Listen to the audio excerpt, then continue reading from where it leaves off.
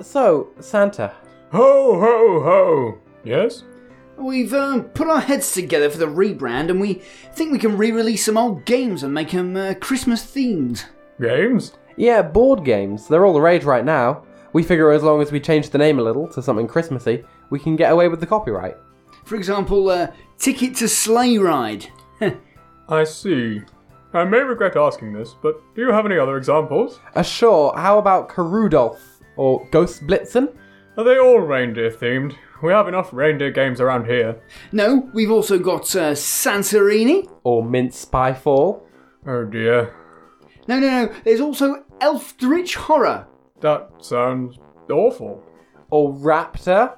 With a W? Really? All I Want for Christmas is Uno. Stop. Rocking around the Christmas tree onimos? Jingle Bells. This meeting is over.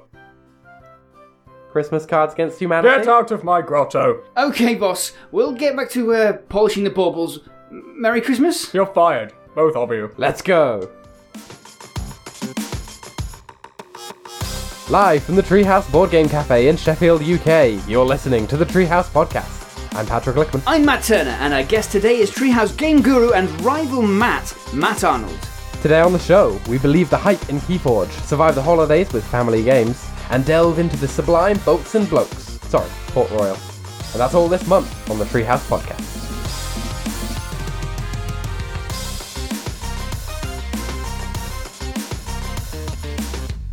Hello! And welcome to the Treehouse Podcast for December 2018. We're nearly there, guys. We've nearly finished this year.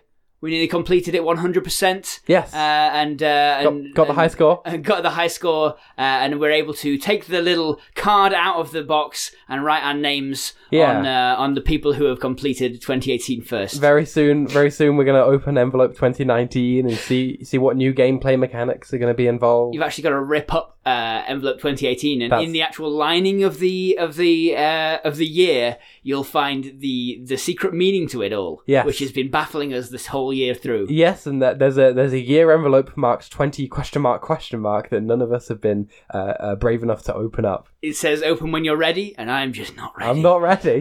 So on the show with us we have Matt Arnold. Hello, Matt. Hello. How are you doing? It's a pleasure to be here. Excited and nervous. I feel a bit like a celebrity. Oh, you don't have to be nervous. I know. But you are a celebrity. Yeah, so that's true. It's double-edged sword, really. Yeah. I mean, to be fair, Matt, you are like a multi-million-dollar movie star. Yeah. Shh. You have won several Academy Awards. I have. I'm not here to talk about that. You're here to talk about board games. Yeah, as is only right. On the Treehouse Podcast. Yeah, and normally we would start off with a little recap of the events of November, the things that went on, but it was actually a pretty normal month. Yeah, we had plenty of events and stuff on. It's just they're all the events that always go on of a month. Yeah, it's our regular monthly events like the quiz or social gaming or Rainbow Gamers. We had the Hearthstone Fireside Gathering, the Magic Draft, the Elves Convention. What? That one's not real. Oh. We can't make up events, Matt. Because I can't imagine events and then just say they happened. Well, the problem with that is next week we're going to be in the cafe minding our own business. And some man's going to come in. A whole bunch of elves. Pointy ears, green cloaks, bows and arrows, a lot of it. He's going to, I'm here for the convention. Yeah, well, sorry, you mate. missed it. It was last week. You missed it. It was last month. I told you about it on the recap. Nothing you can do about it now, unless you're a time elf. Wow, this has gone off the rails maybe faster than any show that we've done so far. What, me accusing a man of being a time elf? Yeah, I think it's not so. normal. Okay. Well, I'll let you do the moderation. I'll just continue thinking about time elves. Have we all had a good month though? Yeah, it's been great. It's been busy. Treehouse actual work is picking up. I think as the weather gets a bit nastier, a bit darker, people want a nice light space in which to spend their evenings. Ooh, I have a thing I want to talk about. Go on. So as the weather gets all horrible and dark and mean and cross with you, you might notice, if you have been to the Treehouse Cafe, that the place is quite big. Yes. And can therefore sometimes get a little chilly of an early morning. Oh no. So, I want to bring everyone's attention to the fact that the treehouse, an oft underused feature of the treehouse, which is multiple space heaters and blankets. That's right. We've got blankets. Yeah, the blankets. You didn't know where he was going with that, did you? No, I had no idea where this was heading. What's he going to say? I thought there were more time elves heading straight for us, to be honest. I was going to tell everyone about the sauna that we have in No, the it's a secret. Don't tell them about the sauna. Nobody can know. There's no sauna. What, a sauna in a board game cafe? What That's a ridiculous idea. Well, the cards would get soggy.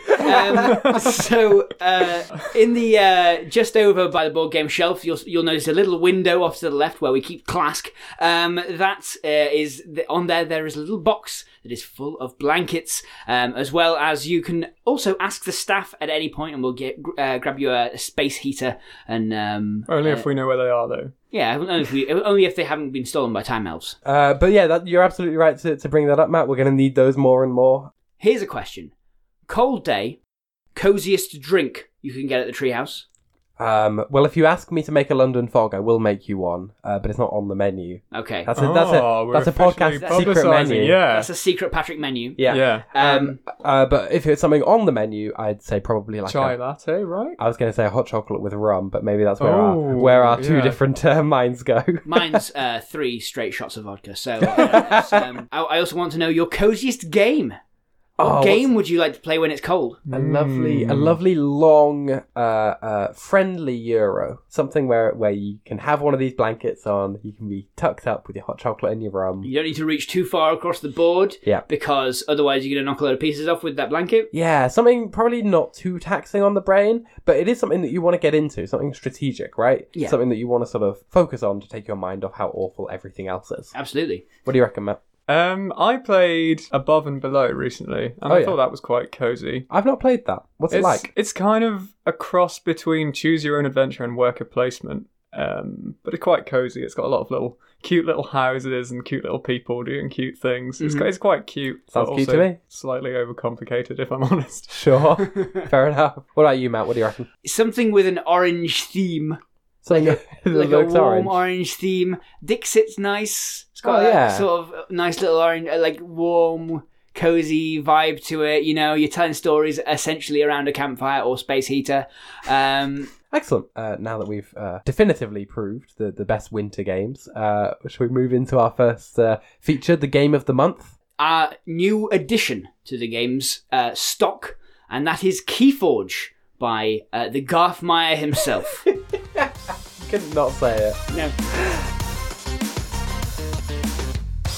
So, Patrick, what is Keyforge? Well, Matt, I'm glad you asked. Keyforge is a unique deck game from our friends over at Fantasy Flight Gaming. Created by, as Matt said, Richard Garfield, who we've covered on the show before. His rightful name is the Garth Meyer. The Garth Meyer.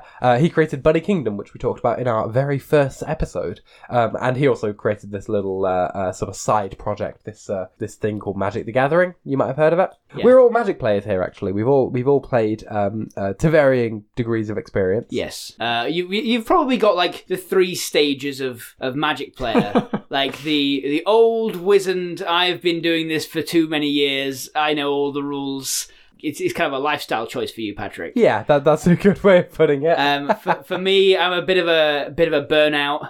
Enjoyed it in my teens and sort of had a go of it, and then I'm sort of too cool for it now. Every now and again I'll relapse. Slowly exploring what's new, and then Matt is like the bright-eyed idealist. the newcomer. Enthusiasm and very little understanding. And so we were all, to varying degrees, pretty hyped when we heard about Keyforge, which was announced back in August. The idea is, it's a card game in much the same vein as Magic, where individual cards make up your components, the things that you have available to you. The trick to this game is, whereas in Magic or Netrunner or other games like that, you can build your own deck. You can take whatever cards you're able to find, you can buy booster packs of new cards and so on, and you can put them together to make a deck of your own creation. And that's your deck. Keyforge doesn't do that.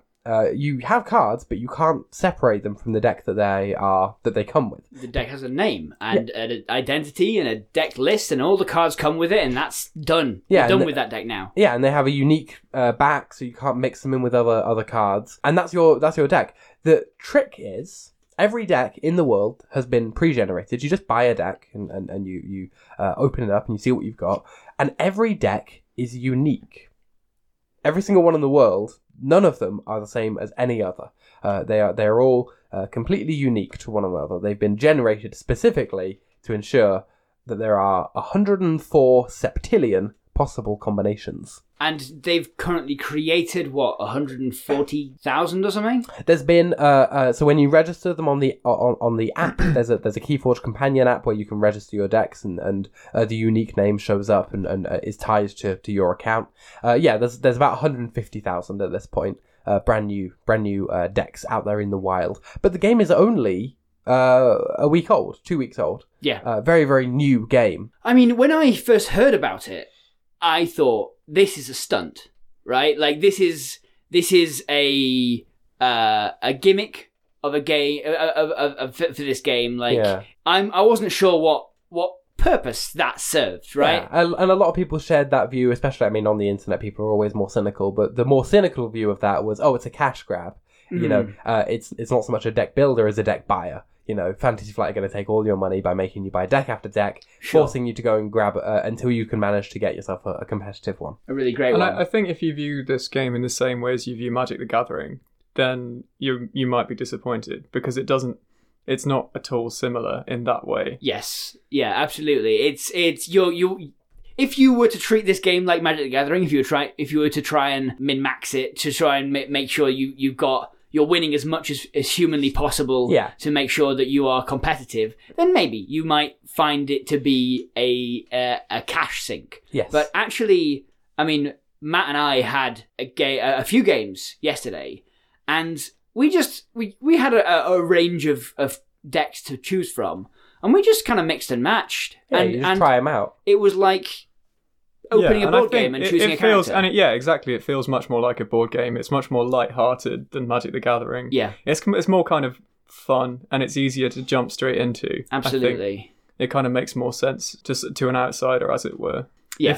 If you've been playing Keyforge for 10 years, or if you've been playing it for 10 minutes, your deck theoretically should have the same power. Yes. Yeah. Which means it's more about how you actually play the deck than kind of how much money you can afford to spend on cards. Yeah, that was the analogy that Garfield used. There's an introductory article in the rulebook, and the analogy that he used was the difference between an amusement park and a jungle. Where in an amusement park there's lots of exciting things to see, but there are people to show you around and signposts and cues, and you have to go around in this specific order or whatever, and it's all very regimented, and that's Magic. Whereas Keyforge is the jungle, where in the jungle there are things to find, but you have the tools you have, and that's it. And you have to make your own way. And the emphasis that they seem to be putting, as you said, Matt, is on players getting really good with their own individual decks. And that's a sensation I felt. That might grow over time. I don't know. I've played maybe with my best deck, my favorite personal deck that I have bought. Yeah. I bought two. Yeah. Because I was like, okay, well, if I get a bad one, then at least there'll be one worse. If I get the worst possible one, there'll at least be one worse than my second one. Yeah. So I bought two, and the one I really like, I've had a great time with. And I feel like I'm getting to know it, and I know that I'm waiting for certain combinations and that sort of thing. Also, though, we should talk a little bit about the mechanics of the game. Oh yeah, we talked for like 5 minutes about distribution, and frankly, I think there's lots of people who are like, I don't care about distribution. Tell me about the game. So the interesting thing about this game is, so the aim of the game is to forge 3 keys. The way you do that is by having a certain number of these amber points on your card, which is 6, the gold number, at the start of your turn. Yep. Okay, so you get as many as you can. Lots of cards give you them, and you can steal them from your opponent and all this sort of stuff. And then, at the start of your turn, if your opponent hasn't brought you below that total, you forge a key. Yep. And you got to do that 3 times, and then you win. Yeah. Simple as that. Easy. Sounds like it takes 15 minutes. Well, I mean, it can. Can it? We had a couple of quick games. We had a quick game, yeah. Oh, wow. So the interesting thing for me is that each deck is made up of 3 houses. Yeah. These 3 kind of archetypes that are supposed to kind of synergize together with each other and really kind of like bounce off one another. Because you at the start of your turn, you kind of have a hand of cards, and then you choose one of the houses, and you can only play and use cards of that house. That's right. And this is in lieu of like a mana system or credits. So cards are played free of cost, which would be an unusual idea for people who've played other deck builders. Especially because there are cards that are just better than other cards. Sure. You might have a card that says destroy each undamaged creature. I might have a card that says destroy each creature. Yes. They don't, and they are in theory the same cost. Yeah. The real cost is in the context of what's going on in the game state at that moment. Absolutely. And the thing I sort of found was that as you're playing through this, so you're waiting on like a big handful of the same coloured cards. Yes. Right? So and then you want to just do a big turn. Yeah, sometimes there's no limit on the number of cards you can play in a turn either. Yeah. For sure. And during your turn, because you're going to draw up at the end of your turn up to a kind of 6-card hand size, you're playing your smaller turn to try and wait for the bigger turn to come up. Yes. You're like, okay, maybe if I play these 2 cards of one colour, maybe I'll draw up more cards of this colour I'm banking on having a big combo turn with. Which is great fun. Again, really, really good fun. The thing I was worried about playing yesterday and playing in the past is there are certain houses that feel maybe like they would work better if you only had that house. Yeah, I totally agree. Like, there are certain houses that just feel a little underwhelming. Like, if it wasn't just one of the 3 in your deck. Yes. Yeah, I think partly because those houses fish for combos that involve cards of that house as well. And if you've only got a third of your deck that's made up of that house, then those combos are going to be that much harder to hit. If you open a deck and got one of those houses, you might go dead deck. Yeah. Not going to play this. I wonder if you can maybe clear this up for me. So you said there are 240 cards printed. That sounds ish. And have they decided whether that's it for the whole life of the game, or will they be printing new cards as the game grows? Well, Matt, the publisher is Fantasy Flight, so this won't be it. No, there will be more. Yeah. Okay. For me, what really feels like it needs to happen is people need to play this game and work out what the flaws with it are, because it's a new game, right? There's a lot of things about it that are not quite polished. I think that was the feeling that I came away with after playing for an hour and a half, 2 hours, was maybe I'm willing to accept some of the blame myself. I don't think I was playing the game perfectly. I mean, yeah, you and you to it. Everybody is, right? But I do feel like there's a few things that could be polished up a little bit. Yeah, certainly. I would personally like to see a little bit more of a unified theme. The theme at the moment is very wacky, very cartoony, which I'm all for. That's fantastic. I don't want it to be dour and serious. But each of the houses kind of represents a different genre, and each of them has their own very distinct visual style. Yeah. But they don't match up particularly well. Yeah. Sure. And you see this in quite a lot of things that like tend to combine things.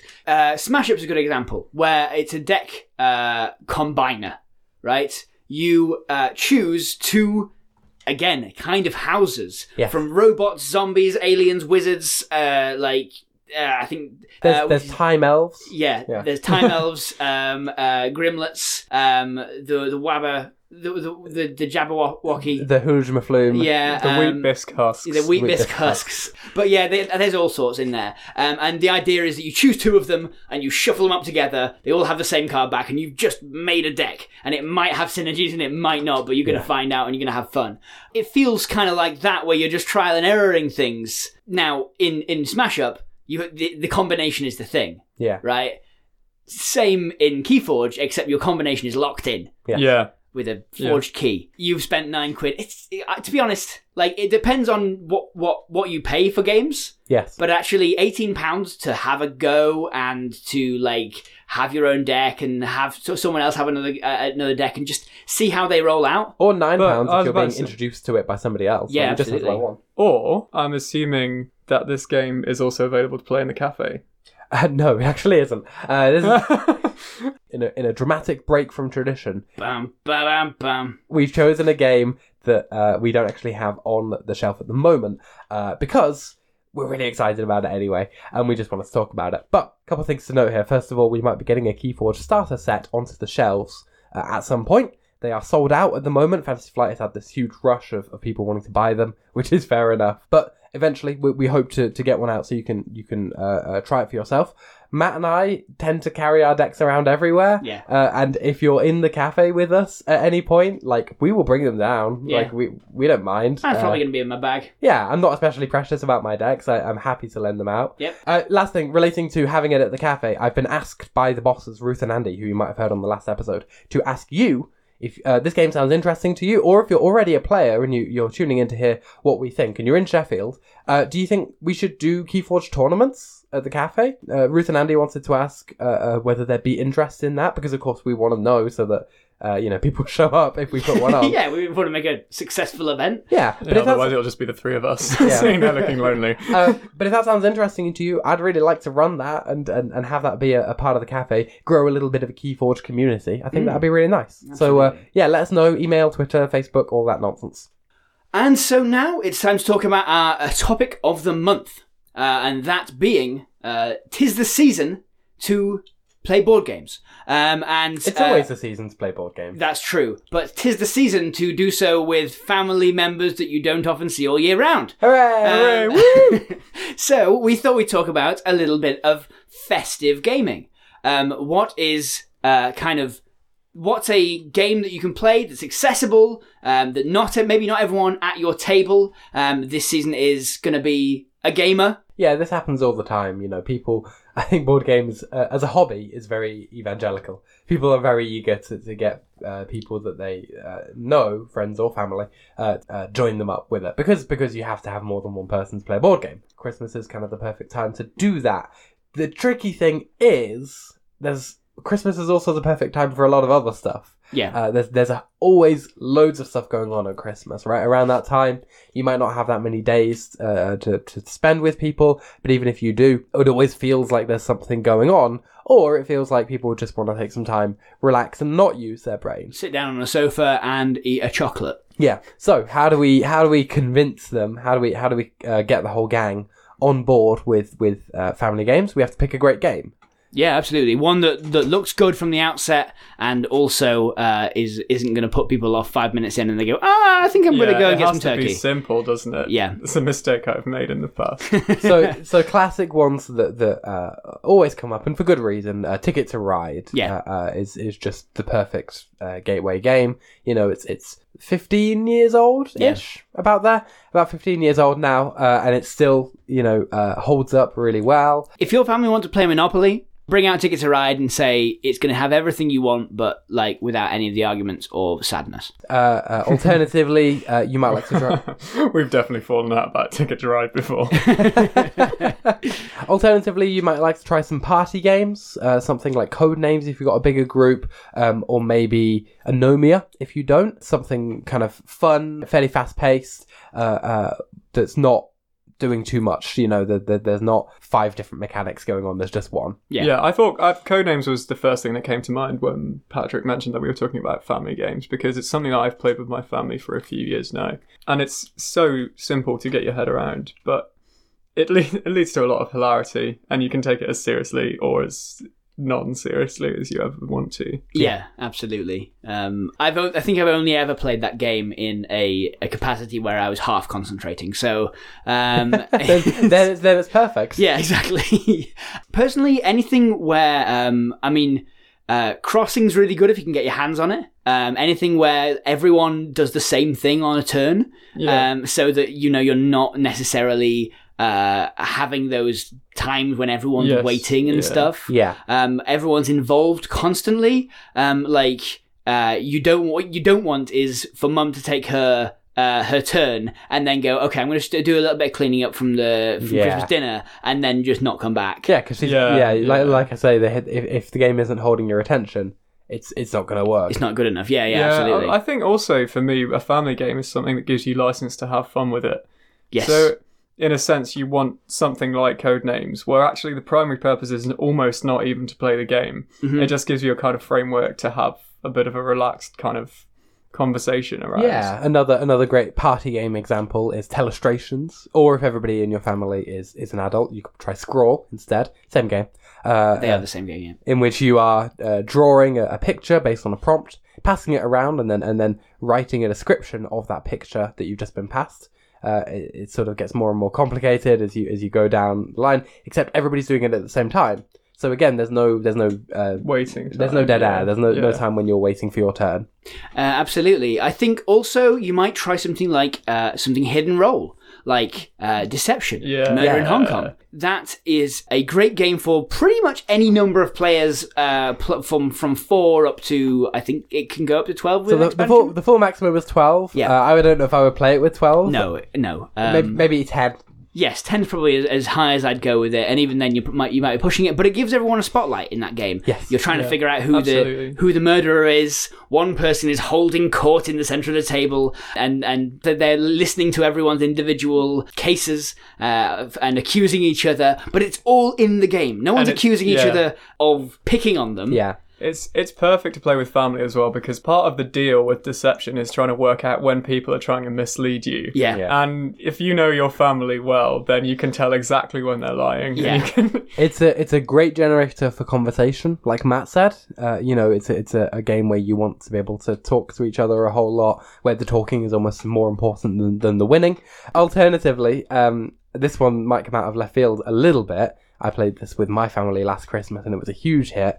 Secret Hitler is a game that not many people would consider playing with their family because it's a game with the word Hitler in the title. Absolutely, yeah. And it's about liberals and fascists working against one another in secret in the parliament of Germany in 1930 something. But it's really good. It is a great game. You could also play The Resistance. I prefer Secret Hitler because it has some slight tweaks of mechanics. Yes, that I more prefer. accessible as well. But again, it's a conversation focused game. It's a game that has even more of that people trying to mislead you stuff. And often when you play those hidden role games with veteran groups, people who have played all the time, they logic it out a bit too much. Yeah. And games aren't quite as much fun because people have become too good at it. That's why I think Deception really comes into its own, because you can't logic it out. No. It's all subjective. Now here's another left field suggestion for holiday gaming. Go on. A videoed game. A videoed game? Videoed game. Without a board? Without a board. Well, where do you put your pieces? Where are the meeples? Yeah. No one warned me about this. I don't understand. What is a television?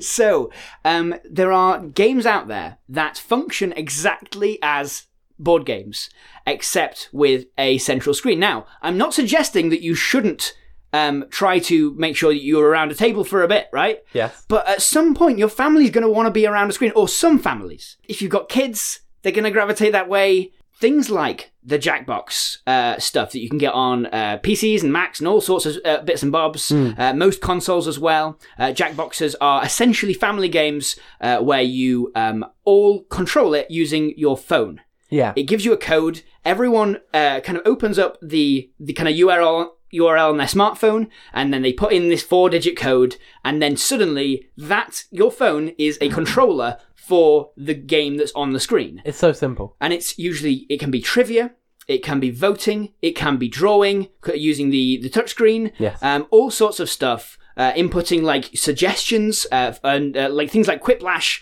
where you have to basically make the funniest answer. A game called Use Your Words is really good. That is a game in which you essentially get shown foreign footage, foreign film footage from like 1970 something, where it's just like really out of context clips without the subtitles, and you have to add the subtitles to whatever's being said. It's a great game. People will find it hilarious fun. It shows everyone's answer at the end, so everyone gets their moment in the spotlight, and then everyone votes for the funniest. And it's just this like...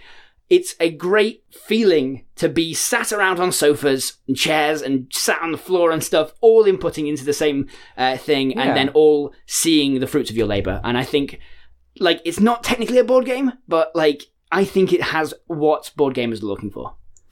It sounds like a wholesome episode of Black Mirror to me.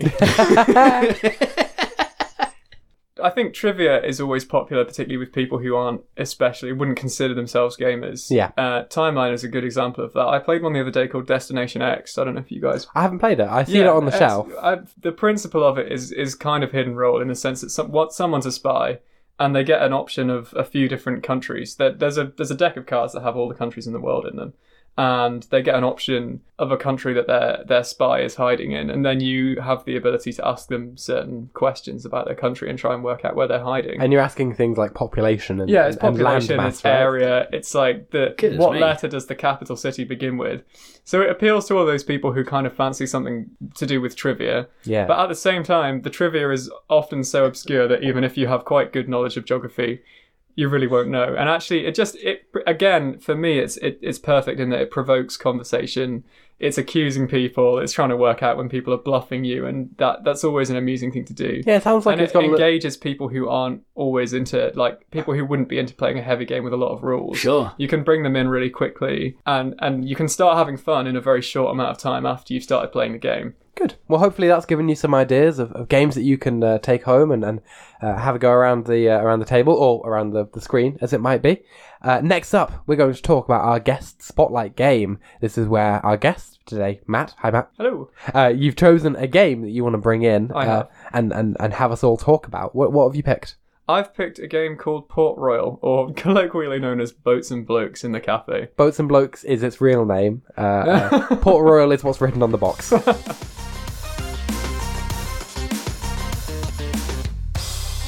Matt Arnold. Speaking.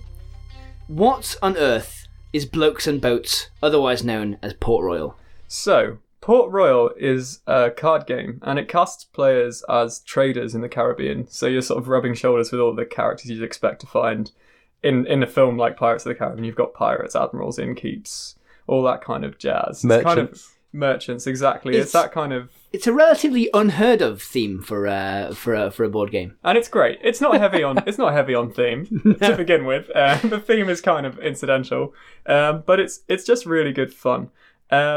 Basically, how the game works is you accumulate wealth. So you're kind of trading with ships to accumulate coins, and you're using these coins to hire blokes, as it were, to work for you. And the blokes give you points. So they'll help you to win the game in that way, but they also give you sort of special abilities to power up your turns.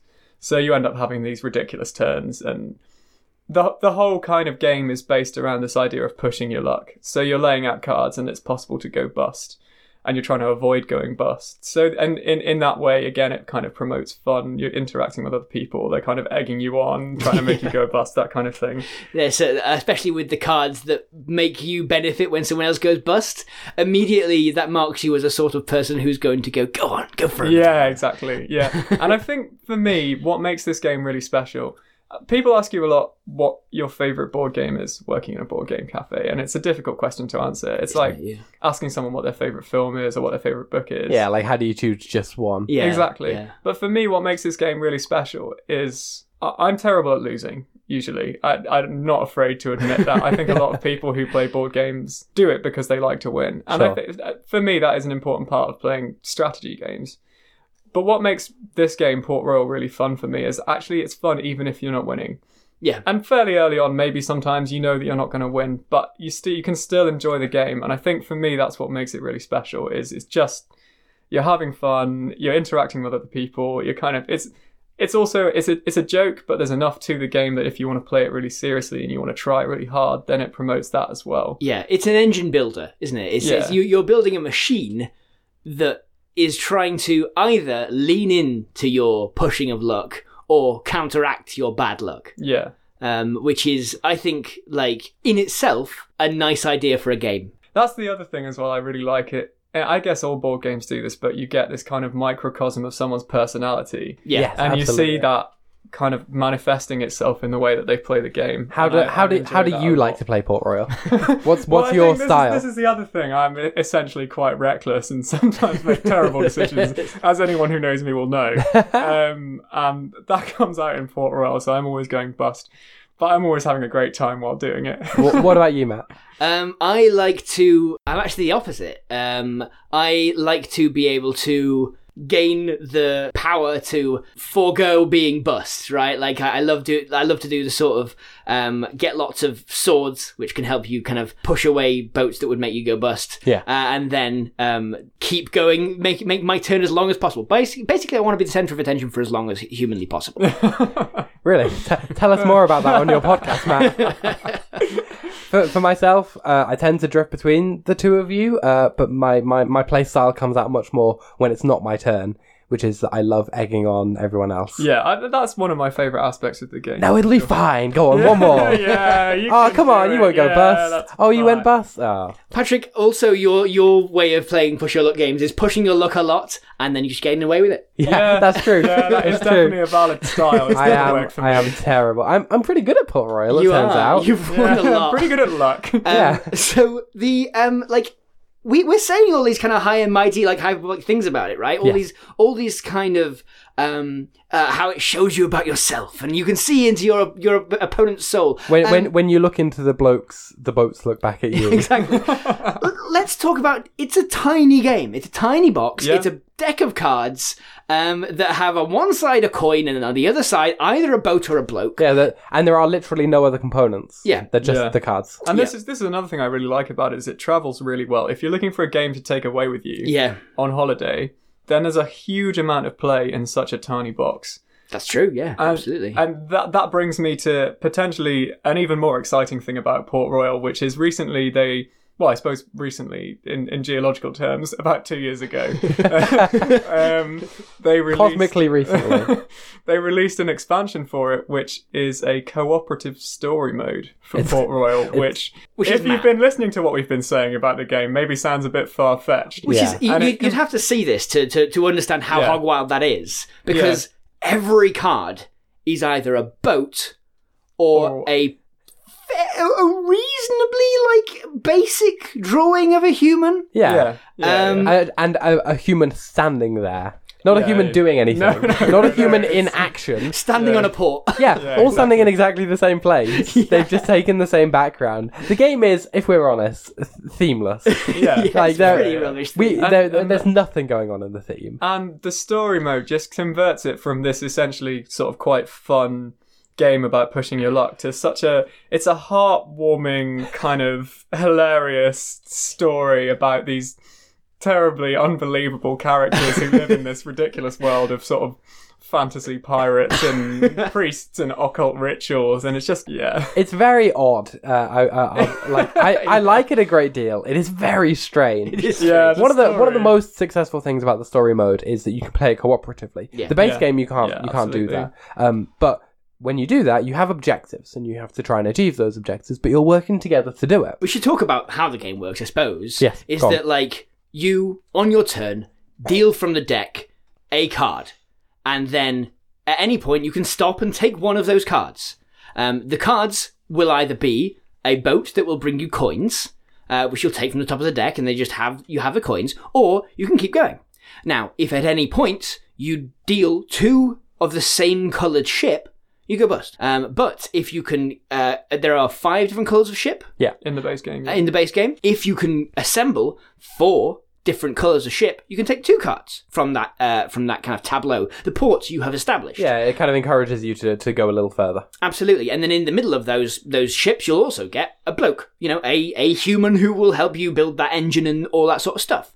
Now, once you've finished and taken your card or cards, all your opponents get a chance to take one from you as well. From that port, they can pay you a coin to take one of the cards that were out for you to choose from. Yeah, so you also have to consider what somebody else might be interested in while you're taking cards for yourself. And you can take the strategy pretty deep in that kind of side of the game. Yeah, and in the co-op game, that means instead of going, I don't want them to get it anymore, so I've got what I want and I'll stop, you are constantly trying to push for another card so that everyone on the table can have something from your offering. And that's the other thing I really like about the cooperative game is it's incredible the depth of discussion that you have to go into. You'll forget whose turn it is. Because it feels like everybody's turn every turn. You're kind of having these really deep discussions about what you need to gain from the tableau. It brings you a whole new level of strategy from what is essentially a really simple game. It's kind of shocking how different it is. I wouldn't have seen it coming, to be honest.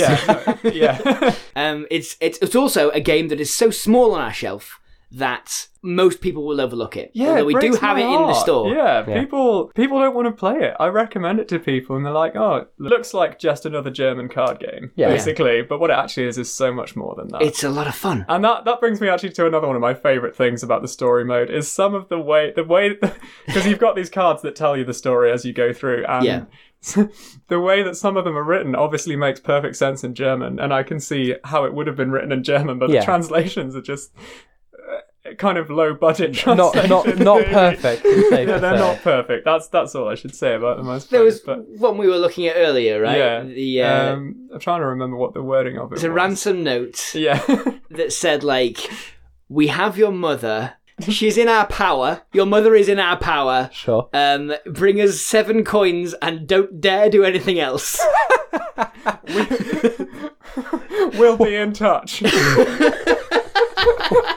What else would you do? Don't dare do it. We'll be in touch. Is the thing. So it's a little silly. It's a little fluffy. But as we've sort of said over and over, playing it's just great. Yeah. It's just so much fun. And the co-op and the expansion, the story mode expansion, does bring a lot more faff to the game. I've got to admit. Whereas the Port Royal base game is a bunch of cards. Yeah. And I think this is what I like about it. It can be almost anything that you want it to be. It can be a simple game that takes 10, 15 minutes. It's really easy to explain. It's really easy to learn. It's easy to work out how to win. Or it can be this cooperative game. And in that box, you've got maybe, I don't know, we played through the whole story and it took us, I don't even know, like maybe 15, 20 hours to get through the whole thing, which is a lot of gaming. That is a lot of gaming. For such a small box, it's not expensive either. No. Exactly, yeah. You're getting so much for the game, as it were. Like, there is a bit more faff in the story mode. There's cubes and there's cards that go off to the side. Who doesn't love a wooden cube? But honestly, like, setup for the base game is so simple. I don't mind them layering on a bit more because with an expansion, you kind of know what you're getting. It's not too bad. I think it's, like, perfectly fine. Yeah. And it is rewarding. Like, playing it feels rewarding. To be honest, guys, listening to this, please come down to the Treehouse Board Game Cafe. Please ask us to teach you at Port Royal, because we will enjoy it. We love it. You will enjoy the game. You'll love it. Everyone loves it. We'll all have a good time. I've never taught Port Royal, actually. I think that'd be a really fun teach. It is, yeah. Because you see people, it's one of those ones where you see the understanding dawning on people as you go through it. Yeah. They go, oh no, I don't want to go bust. And for anyone who's interested in finding this game, it's published by Pegasus Games, which is a German company, and the expansion is called Port Royal: The Adventure Begins. It's not called Boats and Blokes Story Mode. No, it's not. And someday we're going to call games by their real name. Pegasus Games, if you're listening, please publish the second installment of the story. Yeah, it is the first. It is the first chapter of hopefully many. Yeah. And yes, please do that immediately. Well, Pegasus Games, they also make Skies of Morocco, so there's a decent reprint policy there. Okay, yeah, that's good. fair enough. So fingers crossed. So that's pretty much it for us. We've got a couple last things to mention here. Business is mostly as usual over the Christmas holidays. So we are closed for 3 days. We're closed for the 24th of December, the 25th, and the 26th, and then we're open for business again on the 27th. Yeah, don't be coming down banging on the door on Christmas Day. Yeah. You'll only be disappointed. Yeah, we won't be there. Or we will be there, but we'll be hiding. We will have closed all the blinds so that you can't see us. We'll be in the sauna. I might lean out. We'll be in the sauna room. A window in the first floor will open, and the steam will billow out, and you'll see me, like, with no top on. Yeah, wearing a towel. Going like, you boy, what day is this? It's Christmas Day, sir. So why are you here? And scene. All right. That pretty much does it for us, I think. I think so. Thank you all very much for listening. Thank you, Matt, for joining us. Oh, thank you for having me. It's been a pleasure. I hope you've had a nice time. I have. Great. Excellent. And we'll see you all in the new year. We will. Bye-bye. Bye. Bye. You've been listening to the Treehouse Podcast featuring Matt Turner, Patrick Lickman, and Matt Arnold. The producers were Matt and Patrick, and the theme tune was by Custom Phase. The views expressed on this podcast are those of the speaker and nobody else.